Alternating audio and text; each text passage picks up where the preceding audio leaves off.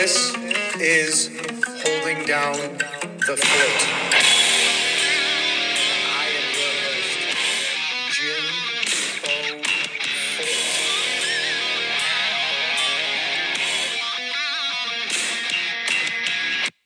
Today we welcome to the show our dear friend, Miami Marlins outfielder, Griffin Conine. Welcome back to another episode. Today I'm here with Miami Marlins prospect and son of Jeff, we will say, Griffin Conine. Griff, welcome to the show, brother. Thank you. Good to be here. Well, so jumping right into it, we are from the Western New York area here on the show. And like I said, son of Jeff, but you probably don't get as many questions about the reason that we're talking today is that we met here in Buffalo. Mom and Mom's family are from Buffalo. So take us a little bit through what you know about Mom's side of things. Yeah. She grew up in outside of Orchard Park. I want to say all of high school. Went to Williamsville, which is funny because the Marlins first or second round pick. I think he was first round. Compensation round A. Yep. So 30. Joe Mack. That's amazing. Joe Mack That's was awesome. went to Williamsville, so that was like when I first met him.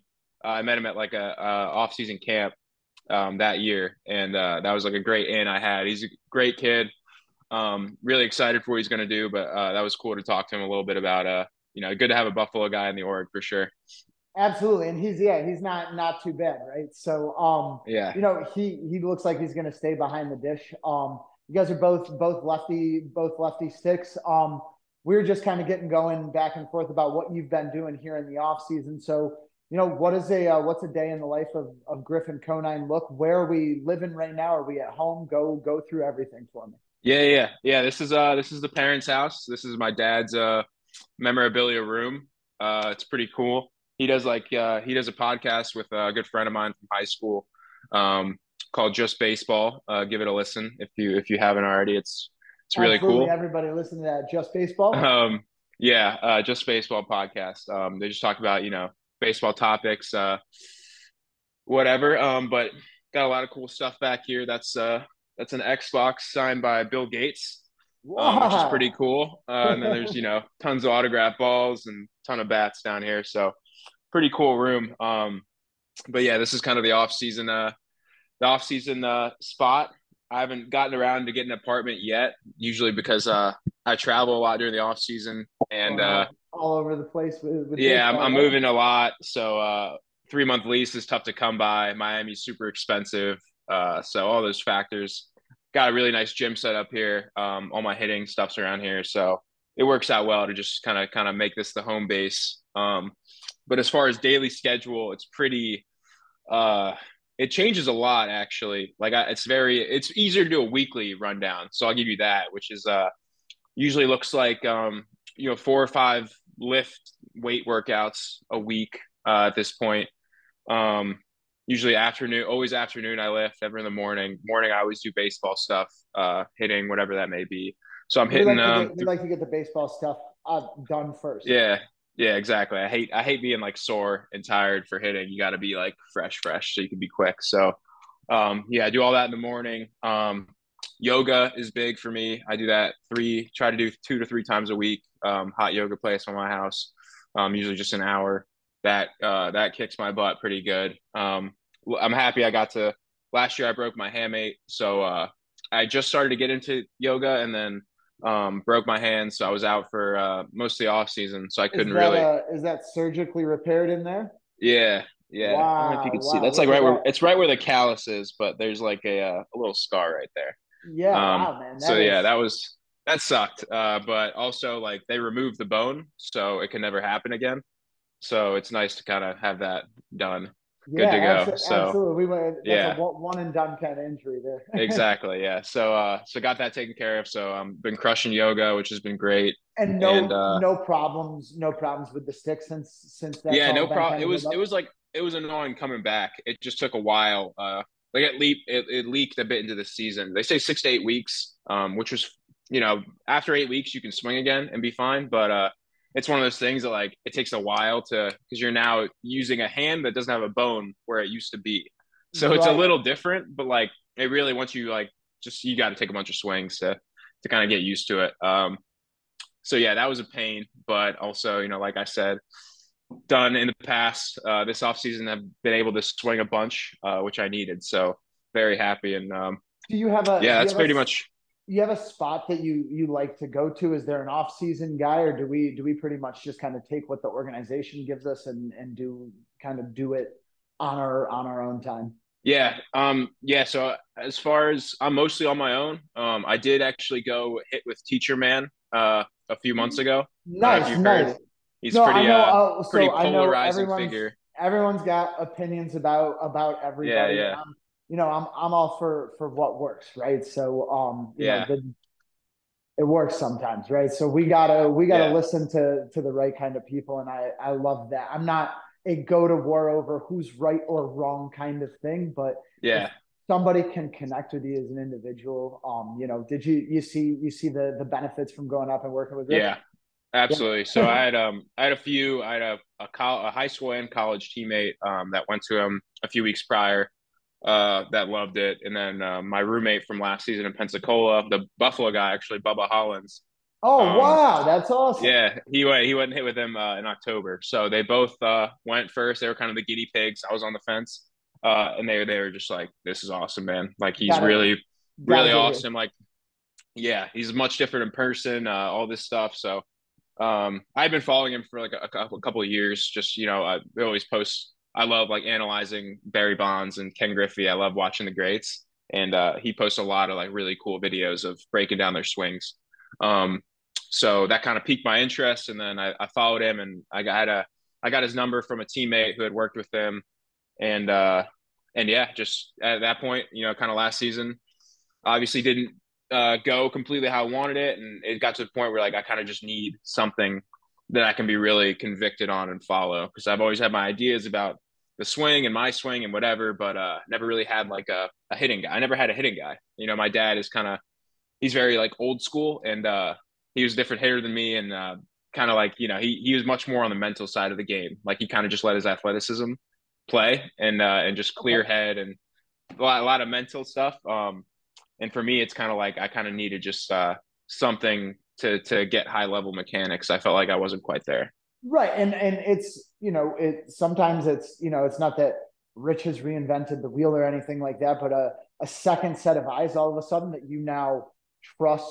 Maybe dad trusts and teammates are going there. Obviously, Aaron Judge is the credibility line of things, right? All of a sudden, you're like, hey, I believe in this, and I go into that place and I believe in it, and like, wow, how quickly does it seem like, wow, that really clicked. That was really, all of a sudden being bought in. I know Eric Cressy says it a lot. There's lots of, phenomenal private sector guys out there who do the baseball side of things and the workout side of things, but like, you might have the wrong program for you, and being 100% bought into it is going to be better than having the most perfect program that you're like kind of bought into, right? Like, so 100%. Going into a place where, hey, the boys say that this is the spot to go, right? Like I've seen it, I like it.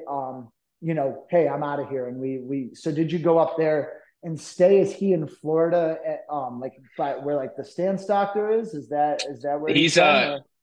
He does work in Tampa close to the season because Judge hits the Yankee spring training, so he works there leading up to the season, but he's in St. Louis, which is super random spot. So yeah, road tripped to St. Louis. Yeah, flew out there, business trip, just 2 days, and then I think it was 4 sessions, so an hour each. And that was like my first, it was December 10th, I think, or 14th. And that was like, I hadn't swung a bat really before that. I'd like taken 2 months off, no swings. So I wanted to go up completely fresh and kind of just like see what it was all about. Right, here you go. Right. Yep. Like, I didn't want to like hit a bunch before, and then he kind of like undoes what I was working on or whatever. So, cause I trusted him in that sense, like get me going on the right foot, and I'll take it from there. And so now, it's been, I guess, a month almost since I went, and I text him usually after like my whatever hitting sessions back home, and he'll give me feedback, which is cool. But he's one of the best at analyzing video that I've ever seen. Like just looks for different things. And I talked to him a lot about it, like what exactly he's looking for. And because there's specific things that he'll post videos of guys hitting, and I was watching them and being like, that looks like a good swing to me, but he's kind of like saying it's not, and I'm like, well, like, what are you looking at? If like that's because I feel like I'm a pretty good analyzer of video, and yet like I'm not seeing what he's seeing. So he helped kind of bridge that gap, and it really comes down to like how quick can you get the barrel full speed, and that was like something that I was never really good at. Like I would always have good top speed, but it took a long time to get there, and when that happens, you can't hit for a high average. It's impossible.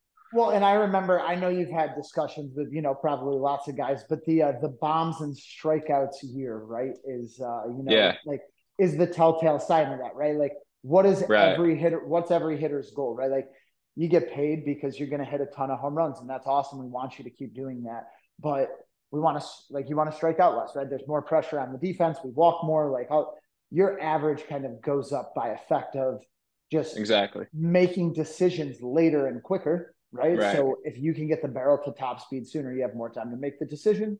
All of a exactly, sudden, you're not swinging it bullshit, right? We're cleaning it up, right? We're walking, double the amount we walked the previous season. We're not right, swinging up those borderline ones, right? Like, you'd rather have the discussion with Buzz the umpire about fouling a ball off that, like, hey, is that there? Do I really have to be there? And knowing that, like, your bat speed takes care of you, right? Bat speed right, quickly, he's right on, right? So I think, right.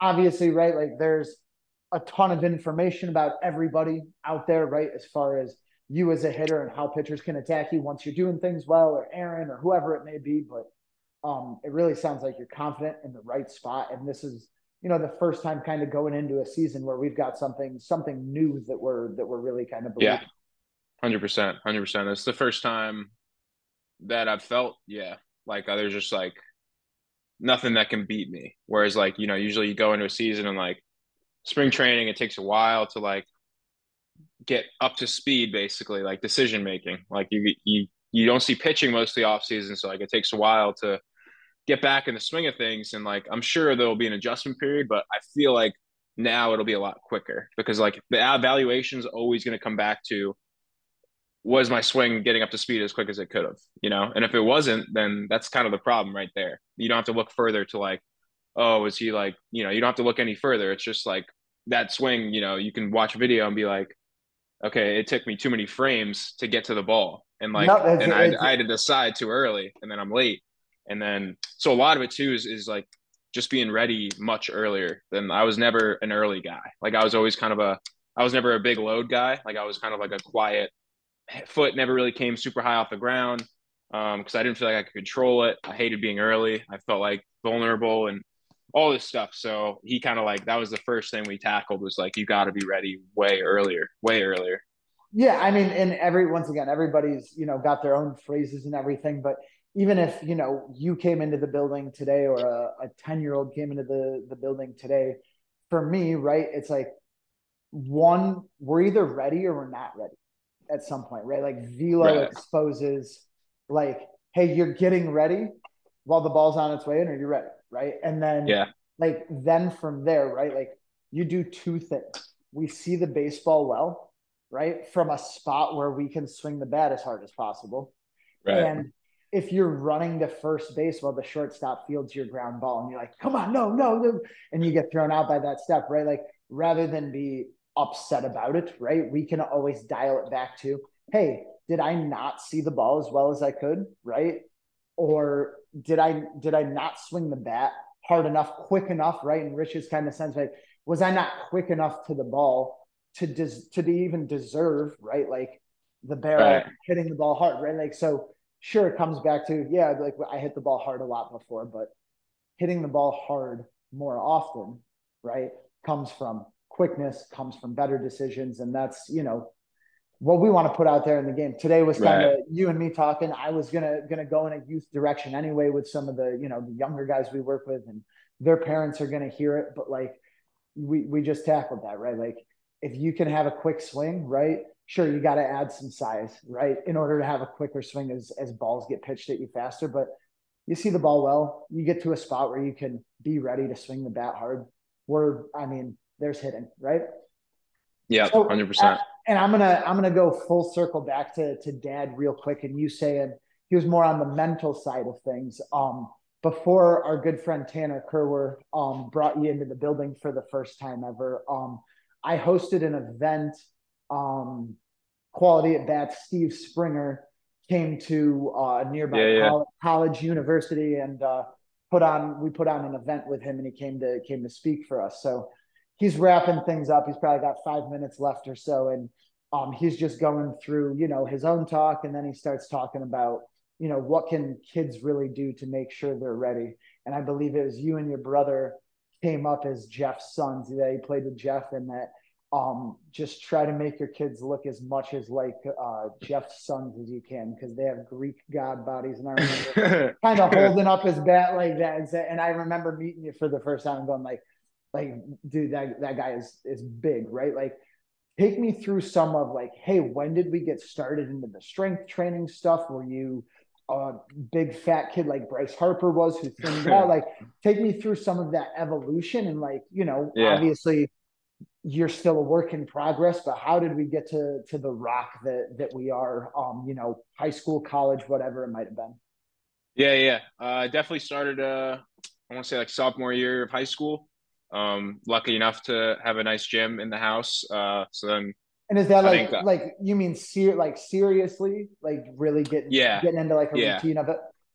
Yeah, I would say, even then it was early. Like it started as bench. Like that was just like me and my buddies would just go up there and bench, and like that was pretty much all we would do. And obviously, like we started to expand as we get older, and now I don't bench really at all, or I do much full circle on there. Yeah, I do very little bench these days. A lot more back stuff, but like that was kind of what started it, and just like seeing results like super quickly, and like kind of like getting like addicted. Like, wow, we can change your body just by like lifting weights and all this stuff. So I think like transitioning from that into college, and to answer your question, I was pretty skinny. Like I was a skinny kid. I was like 160 probably until junior year, 5'10", and then grew a few. And I think going into junior year was like the big change. Like started hitting homers because I got up to like 185, started eating a lot more. Weight room helped, and then in college, kind of fully got into like leg stuff, and legs are still behind the upper body, unfortunately. No matter how much I try to catch them up, it seems like they're always going to be behind. There's lots of yoga kind of involved in your stuff, right? So we got guys all over the place here. Hey man, look at this video of me, rack pulling 575 from a half seated position. That's awesome. But really leading into our swing, us throwing harder, us running faster, us running curves faster from first to third, like some of the specific stuff, would you say that really kind of separates your workouts from the bench squat clean workout to like, hey, like this is a baseball specific thing that I feel like I have to do to, get the legs caught up or keep them up with everything. Right. Yeah. So it's all functional, like very functional stuff. Like, I'm trying to think of like I'm doing legs today. I'm just trying to think of what I'm doing. Like I'll do like today will be leg more quad hamstring or quad glute day. So like that'll end up looking like I'll probably do trap bar deadlifts, some band resistance on there. Love reverse lunges with a bar. So I do those a lot. Bulgarian split squats are awesome. A lot of single leg stuff. Single leg stuff's huge because like as a baseball player, especially a hitter, you want to be single leg hitter. Like that's Rich's whole thing. And that's one of the things that like polarizes him. People say like, whatever. I think every hitter can agree though. Your back leg is pretty important to like be a rock on that back leg. That's something my dad talked about too. Just being really strong on one leg. So like I do a ton of stability stuff, one leg stuff. Ankle mobility is huge. That's something that's a new thing. I never used to do anything, and my feet were killing me like end of last year. Cleats aren't great for your feet. So I learned that, and now like lacrosse ball rolling's my best friend. I got a so right. That's my best friend. So just tons of soft tissue, ankle circles, dorsiflexion, all this. I mean, I think end goal for me, like I want to have a perfect squat, and that is really, really hard to do. Like go full depth, full squat, be heels on the ground. Obviously, I'd say 90% of people, 90% of people, your heels are going to come up when you go all the way down. That's just like, I don't know if I'll ever get there, but every day, like that's kind of the goal, is to get a millimeter closer. So like that's what I want. And I think like that will open up so many things with hip health, and having good hips is so key. And yoga's helping a lot with that too. So it all goes hand in hand. It's just moving. I want to move better. I want to move like cleanly, pain free. And I've never had any major injuries, knock on wood, without doing much to prevent them beyond like lifting. So now I'm going like full bore into as much as I can do: soft tissue, mobility, yoga, whatever it may be. Because getting hurt's like my worst fear. Like I don't know what I would do if like I had to miss, a full season of play. So now it's just like anything I can do to curb that and feel good, I'm all on board. Or just stay ahead of it the best we can, right? So yeah, that's a huge point too. And I remember getting to spring training, with the Angels as a coach in 2020, and we had a lady. I don't know if she had worked with probably 20 different organizations. Her name was Dr. Katie, and she came in and she like kind of coached her. She took our minor leaguers through Pilates day, through all these different things. Like some of these guys, like, can't move something two inches, and she's got a 70-year-old guy that she brings with her who can get all his side triangle all the way to the block on the ground and things like that. And she, he's got a gut and his shirt stuck in, and you're like, well, he's embarrassing professional athletes right here with this lady, right? So was there a person, a member of the coaching staff, or like just you kind of digging on your own where you were like, hey, like, how did this become so important right now? Yeah, I think I would say like teammates more than anything. I had a couple of teammates in Pensacola that like were just always doing, on a so right. Like they had like an hour long of like mobility stuff, and like I wasn't doing much. And I just started, got to talking, and a lot of it's just like my own feelings, like about like, you evaluate, like I never got hurt, but like things aren't feeling great all the time. Like you get to the end of the season, I'm like, okay, like I'm feeling like a little pulling here and like some stuff here. And like, you want to be like perfect all the time, which is not going to happen. But there was like definitely some nagging things that kind of always would pop up. And it just came from like looking into what's causing that, and like being a one-sided sport athlete. I really wish I was a switch hitter, because I feel like that would have solved a lot of the issues of the imbalances. Yes, it does. So like my kid will be a switch hitter. I guarantee it. If I have one. But I think, it was just being curious about like why things are happening, like why I feel certain things for seemingly like no reason, but there always is a reason. So, and also just like I put in so much work in the lifting side of things, like for so long, that like the base is like, it's almost like going to be very hard to gain anything in that department in a major way, right? Like it's kind of like the base is there. You're not starting anything that's I know. new, where you can just exactly. I'm 25. You saw those bench increases in a month, right? Yeah, I was putting up like 50-pound increase in 2 months. Now it's like I can gain 2 pounds in a year. So like everything's leveled out, right? So like I'm pretty strong. I like where I'm at. Now it's more about like I want to do the same lifts with the same weight, but like make it easier, make it cleaner, less effort to lift the same amount and quicker. So like it's not really like pushing the weight. I don't want to like be killing myself trying to like gain a tiny bit of strength when I could be gaining.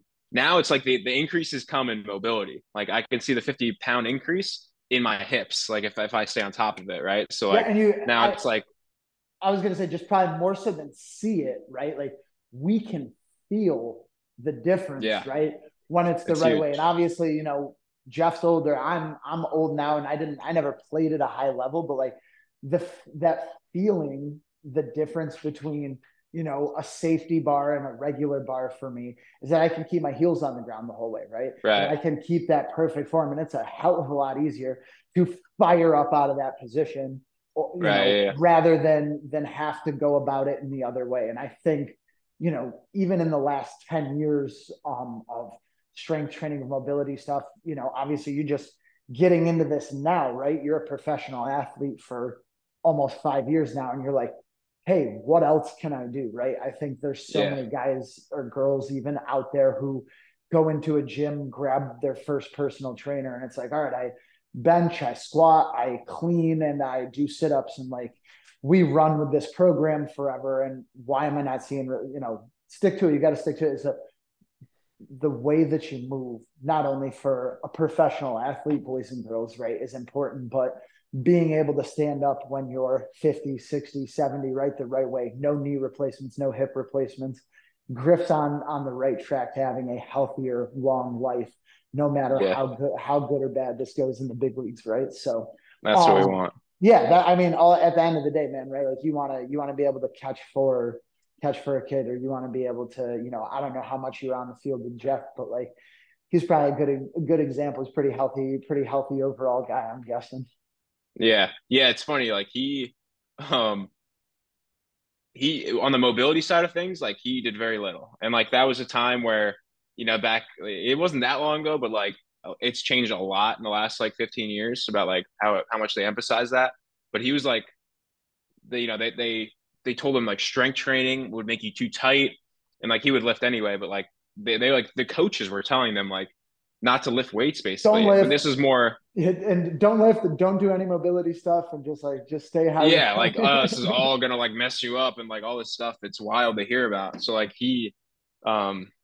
it's pretty insane that he never had a major injury because of all that. Because he's like now like he's very like super tight, still active, like plays golf, good tennis player, but like he's just like a very rigid mover, and I just like want him to roll out so bad or something, do right, something you're like, to like bringing the oil along. You're like, man, just grease that up a little bit, right? He's like all just like so tough moving, and I'm just like I just want to be fluid so bad. So like watching him move, I'm just like I want him to like do yoga or something. That. Yeah, hey, come to hot yoga, man.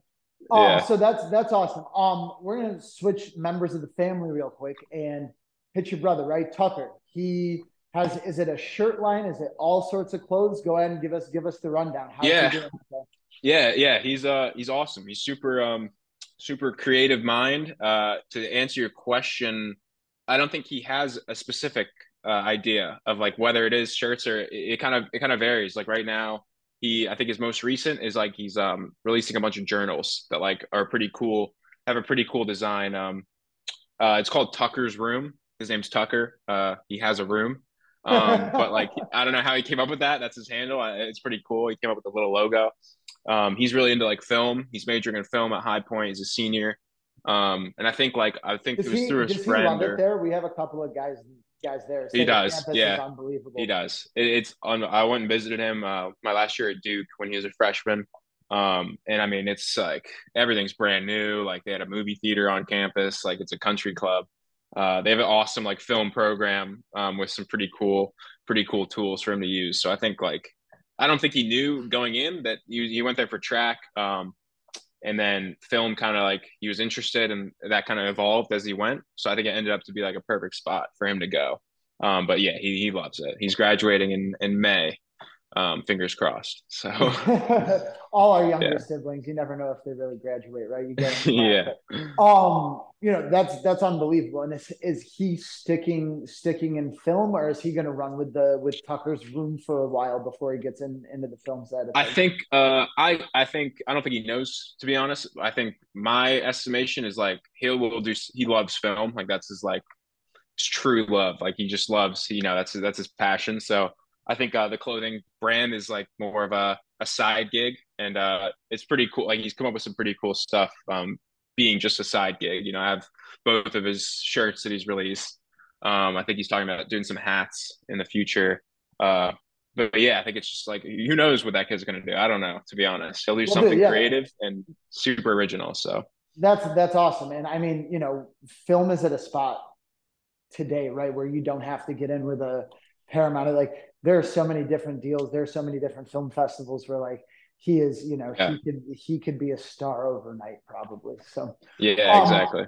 We never really tackled too much after Joe Mack, but so mom from Buffalo, how often do you make it here? Who lives here? Will give me a little bit more about mom's side of the family, and right.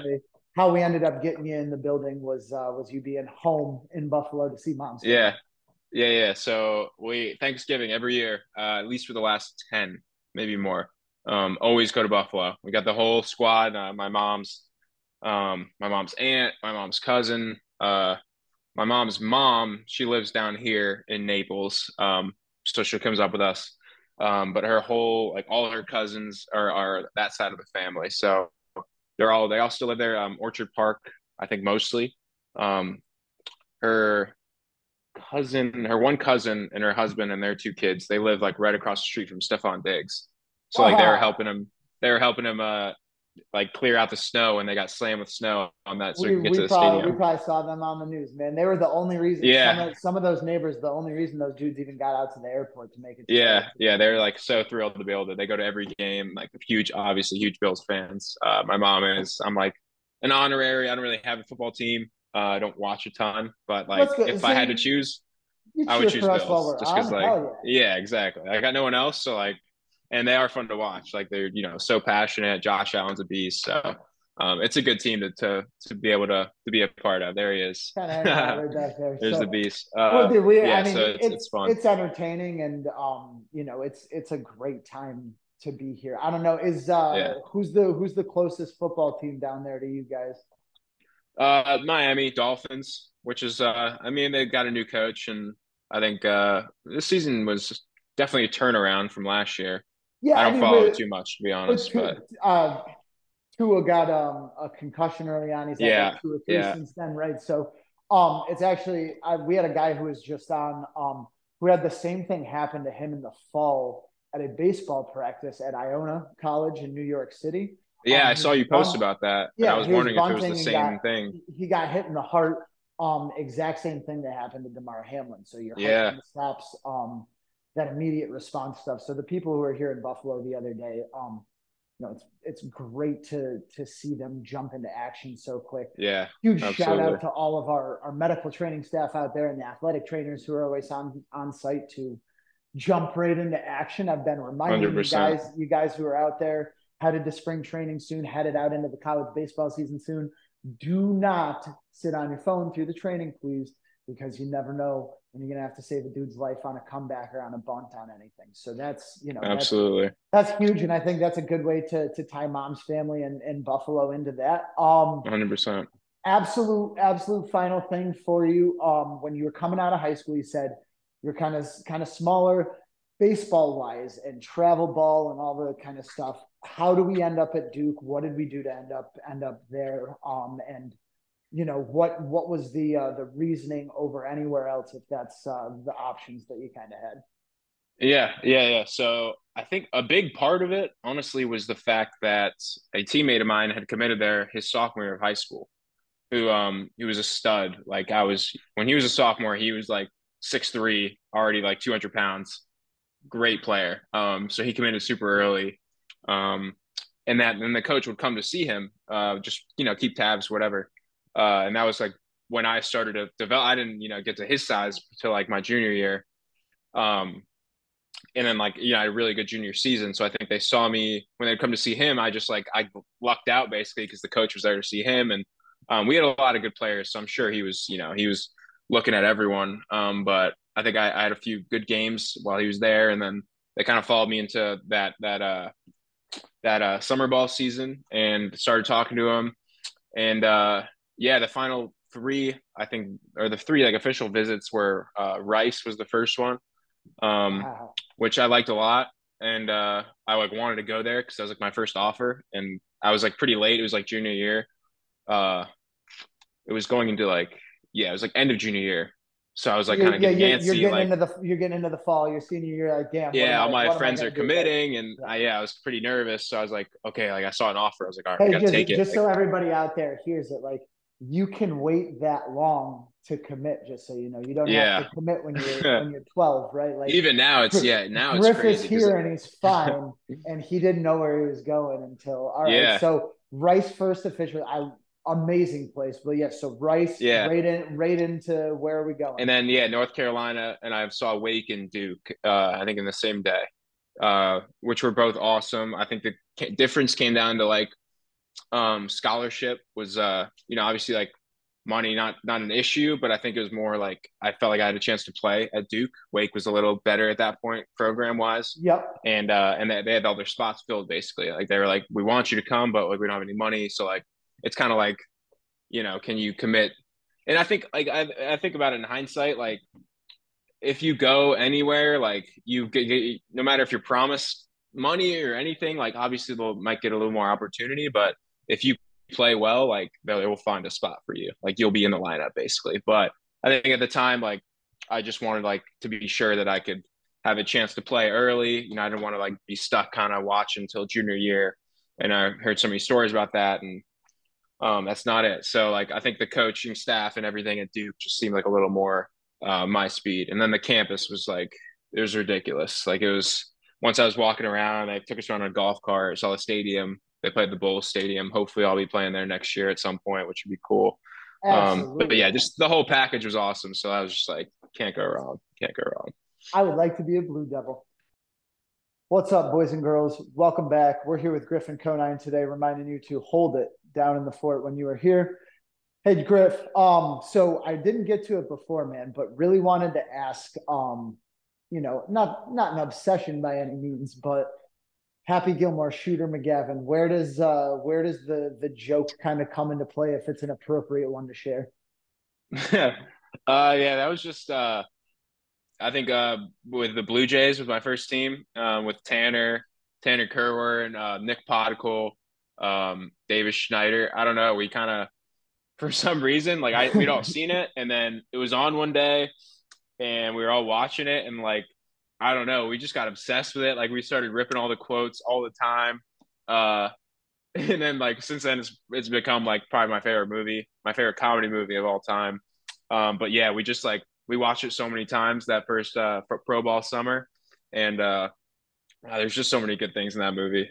So like yeah, I love putting the caption on Instagram with some Happy Gilmore showing some love.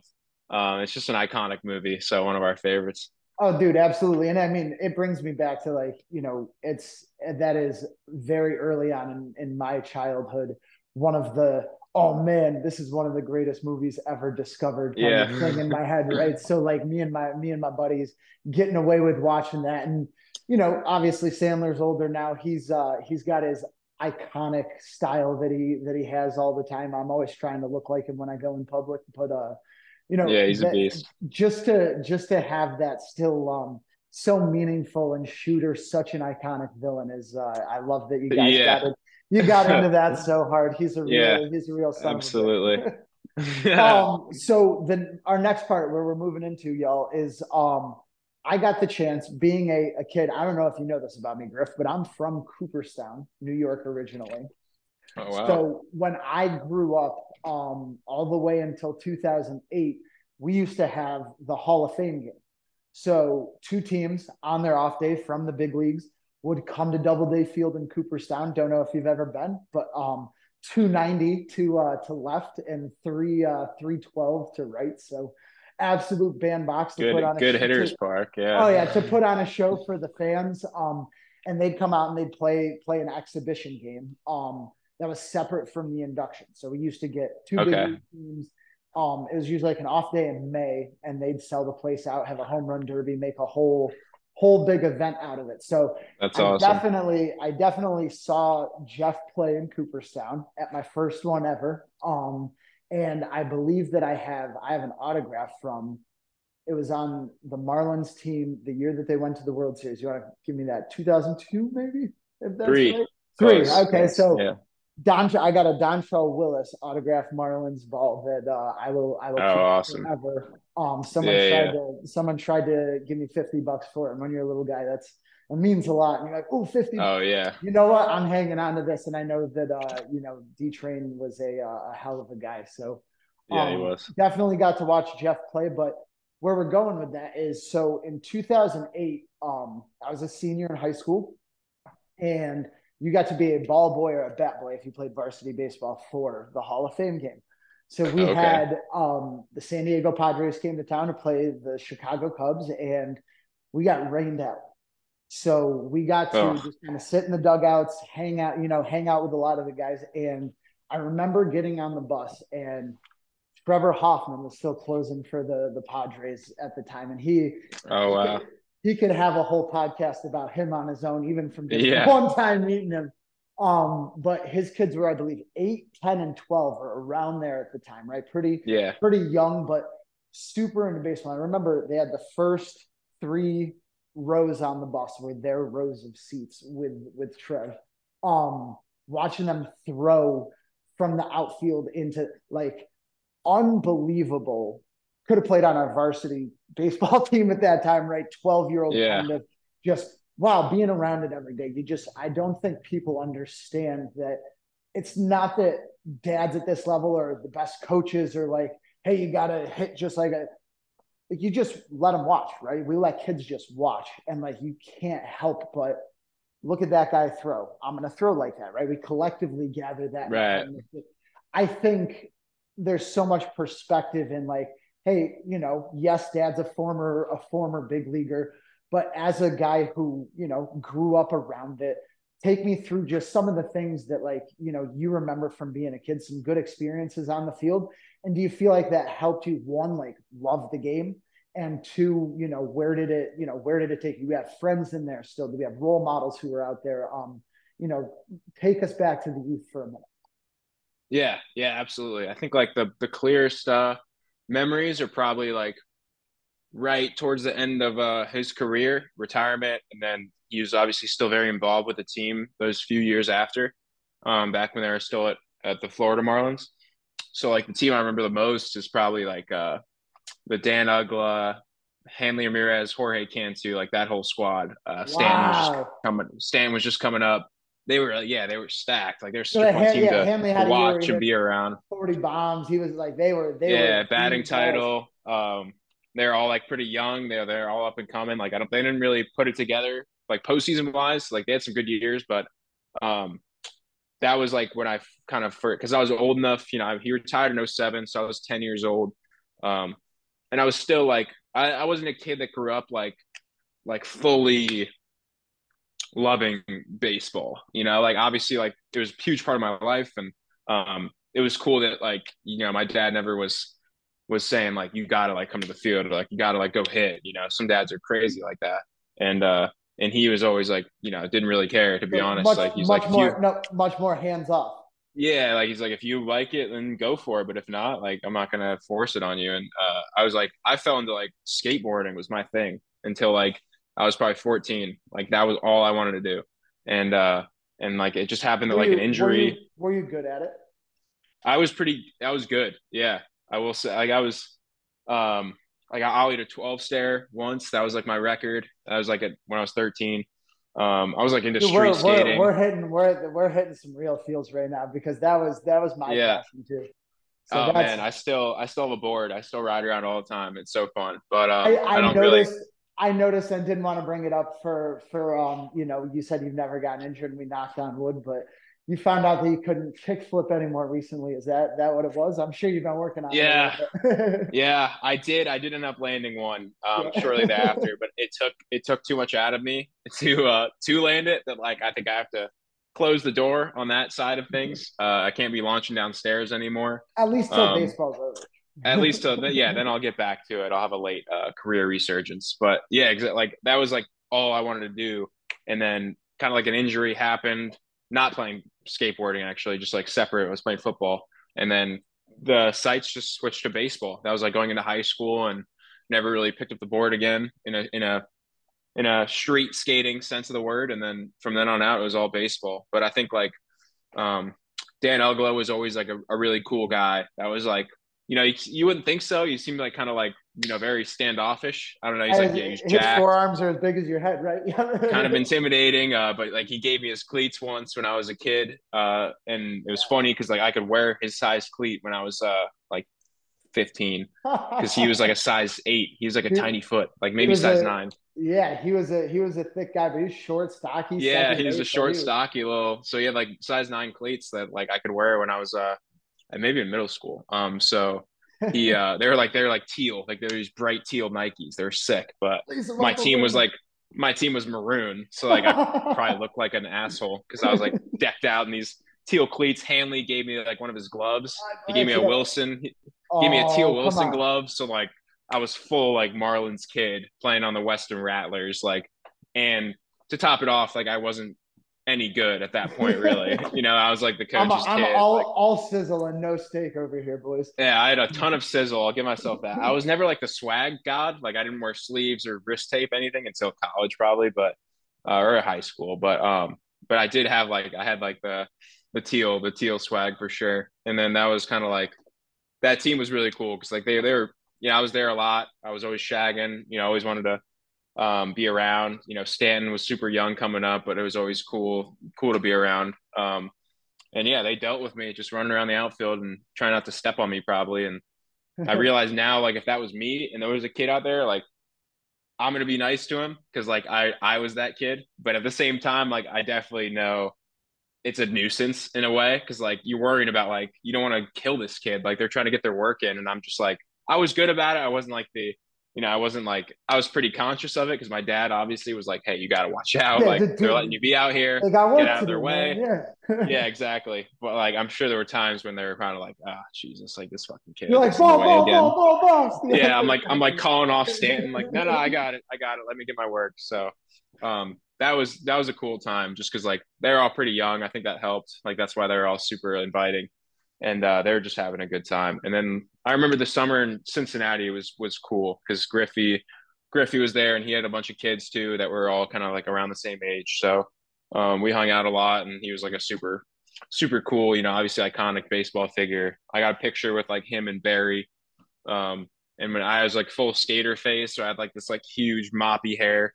Yeah, And that's these two awesome. guys are on the side of me. They're probably just like, this kid, man, what is this kid doing? What is this kid gonna do? What is he, this skater boy?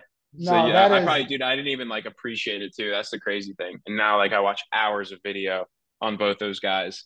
And like I would do anything to be in another picture with them. And at that time I was probably like, who are these guys? Like what like, are Dad, I come don't on, care. we gotta take this, man. He Oh like my forced it. He's like, no, you're gonna be so happy you have this later. I'm like, no, I won't. And like sure enough, like couldn't be like more thrilled, but probably wasn't that interested at the time.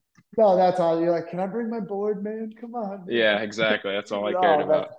dude, that takes me right back. And I know guys talk a lot about it, and hey, I got into weight training kind of late, and like I actually went in the opposite direction of you. I was 140 pounds as a freshman, and I ended up a 280-pound senior in high school because I didn't touch the weight room any of those Wow. years. I got lucky enough that I went to a tryout in college and got kept and lost 100 pounds over a year. But like, I Yeah. always go back to, because like even now, right? I'm old now and I have the facility and I've got some of the pro and college guys there, and I'll get I throw probably 750 to 1,000 BP throws every day. I can get my full split down. I can get my palms to the like these guys. How do you move like that? Like I get the jealousy. I'm nowhere near as strong as anybody. I couldn't do one 225-pound squat probably, but like these guys, how do you move like that? And I always go back to just wiping out on my skateboard and like the collective gathering of like, oh fuck, I'm gonna fall, and how do I not just splatter into the ground? Yeah. Right now? Like, I would say, where you were like, I wasn't very strong, I wasn't very serious in the weight room. Being actually kind of serious about skateboarding, do you feel like that almost, when it came to my dad being like, hey, you got to dive for that, or something, I could roll things off. I learned things on the board that I feel like it wasn't baseball. It wasn't something that I could go squat and learn that from. Like this was kick flipping a six stair and your board ends up vertical between your legs. And how are you going to fall and not, not cut yourself in half. Right. So did you feel like that, once you did get started, did you have kind of a good foundation, at least like for balance on your feet, for body control? Do you feel like it was kind of, do you ever look back and you're like, man, that was real helpful as a kid? Sort of. I think like I definitely so like this off season I learned how to skate switch. That was my thing because a lot of that came with like working with Teacher Man, and he's all about your back leg balance and learning how to control that. And I always skated on my right leg, and I'd pedal with my left. So I was goofy footed. So and then I was always like, damn, like I should have been a righty hitter because like that balance is rock solid. Like I I could would be ride I would one be leg so on good that at that side. Yep. down a hill, but I started with my left leg and like I couldn't ride 10 feet before falling off. This was like 3 months ago. And yeah, you just stick at it and like you start to learn your balance points on the foot. And I think that really had a transfer over immediately just because like that was like a huge increase. Like we talk about the weightlifting, you're not going to see a big increase, but like that was like in 2 weeks I could ride, pretty normally. Um, and then after that, I went to hit with Teacher Man, and then I like exaggerated the hell out of like my load because I just like wanted to see like how long can I just load early and get up there and just ride it out yeah, just for fun, like just like let's exaggerate it, let's see how much we can do, and he was pretty impressed by that, and I think that like definitely had a crossover effect that I was hoping for, and um, I also noticed like some imbalances, like I'm doing sprint work and my coach is kind of like noticing that one side I get like a better split between my legs, almost like my hips I can get more extension on one side, and I'm pretty sure that that's my pedal side because like that hip is always pedaling and every time you pedal, and I like to go fast, so like I'm aggressively pedaling this whole time, like years and years of it, and then never on the other side. So like now I have this imbalance where like my left leg can like drive really well, my right leg was always the plant. So like it never really could drive. And my left leg's my jump leg too. So like this left leg's like really good at driving, not as good at balance. This right leg's really good at balance, not as good at driving. So like now I'm kind of trying to reverse both those. I want this leg to be really good at balance. I want to get some drive out of my right. So these are just cool things that like you learn over the course. I never would have thought about it 3 years ago. And then I noticed like some feelings in my right leg, and I'm like, why is that feeling like that? And then I'm like, I skateboarded for 10 years of my life straight, doing only this one side move. Pushing that one side. Yeah, just ripping it. And then the other side got nothing. And then like over time, like things turn into big differences. So I'm just working on closing the gap. It's all about closing the gap. But that was a cool thing. Yeah, I mean, dude, that's so cool that like this off season where you're making those changes, right? Like swing wise, hey, I'm going to really, be serious about it. Skating comes back in and is like, hey, like I can help you out with that, right? So, yeah, this applies, right? It's cool. I mean, it's huge, and it's like once again, like you get so far down a strength rabbit hole or so far down a certain direction, you're like, hey, we almost have more to undo to go back the right direction sometimes. Yeah. So you talk in balance, like, the lack of injury, right? Feeling 100% is our number one goal, no matter what we're doing, baseball, soccer, skateboarding, just living life as an everyday person. So, all right, dude, last thing that we're going to go through, I need coolest place that you guys lived while you guys were, while you were out there. And I want the coolest visitor clubhouse you ever went into. So like, obviously you were in the Marlins one a lot, but did you ever roll into a visitor's clubhouse and just be like, dude, this place is the Mecca. I've hit the jackpot, whether it was jelly beans or sandwich spread or just really cool guys who were in there. Where was the coolest place to live, and then the coolest clubhouse we went into? All right. Living, I mean, it might be boring, but I think like the home base right here is probably it. And like this has been it ever since I think '95. Like my dad started the Marlins so in '93. I wasn't sure if you guys had bounced around at all. So we've been pretty much since you've been alive. There was a summer like he was traded to Cincinnati in '06, and that was like during the summer that he got traded. So we went up there like for a whole summer. So like that was kind of like we lived in Baltimore when I was much younger. I don't think I'd put that as like a very cool place per se. He loved Camden Yards is like his favorite stadium, but living there, I have very foggy memories. Kansas City before that, also don't remember. Cincinnati was a great summer. I had a blast there. That was really fun, and that's probably my answer for clubhouse. Just because like there was a lot of characters, man. We had Ken Griffey, Brandon Phillips, Adam Dunn, like Buffalo all these great personalities. Yeah. So and they're all super cool too. There was a time where Adam Dunn and Ken Griffey, they hated my hair And to be fair, it looked horrible. And they were not on board with the skater haircut, and they offered me like, I think $2,000 to shave it. Like they're going to shave my head just because they really wanted to. And I had no concept of money at this point and didn't feel like I needed it. And I felt like the hair was more important. So I told them to shove it. I said, no thanks. Man. I'm sure they hated me. Cocky, arrogant little kid that you are. At that point, like I think hair is, for a skateboarder, like that's pretty much your whole identity. Like that's a very key aspect of like your image. So yeah, to me, I wouldn't have sold that for $1 million. I don't think at that point. And it looked so bad too. That's the crazy thing. But I didn't care. Like it was my hair. I was loving it. So like they loved to joke around with me about that, and we had a blast there. It was fun. Yeah, it's not my hair, man. It's my identity. It's who I am. It's everything. Everything right now. So exactly, man. I mean, that is a great way to finish it up. I mean, Dad finished up, right? And he's back in action. Is that right? With the Marlins now. So yeah, he is. What kind of capacity do we see him? Do we hear from him? Do we get yelled at down the chain? How often do we end up hanging out with him once the season gets going?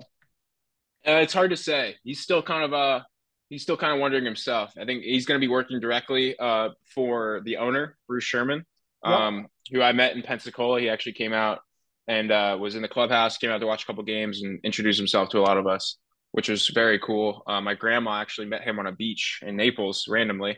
He was wearing a pine crate. He was wearing my high school shirt. I guess his grandkids went there as well. So whatever, small world, they got to talking. So I met him and we talked about that. And yeah, he's going to kind of help. My dad's job title is kind of to help him bridge the gap and like become more involved in the baseball side of things. He doesn't have a big baseball background, but he wants to be more involved and understand what's going on and be able to deal with players a little better. So he's going to be in spring training. He'll be there for spring training and on the field in uniform, which he's very excited about. And then I think going forward, it'll kind of just be like a as needed basis. No, but to put the uni back on, right, and be on the field in the dugout around. Yeah, like, that was that was the non-negotiable, I think, for him. Like he wanted that so bad, so that'll be cool. You're going to give me my own locker, and you're going to put my jersey in there with my name on it, and oh man, anything else you can. Like yeah, exactly. Thank you for listening to Holding Down the Fort. This is Jimbo Fort reminding you to hold it down. Be on the lookout for our new merch. Anybody who has any questions for the show or for our guests on the show, please email us at holdingdownthefortpod@gmail.com. Follow us on TikTok, Instagram, and subscribe on YouTube for all the latest updates and to hold it with us. Thank you again. We look forward to having you back for the next episode.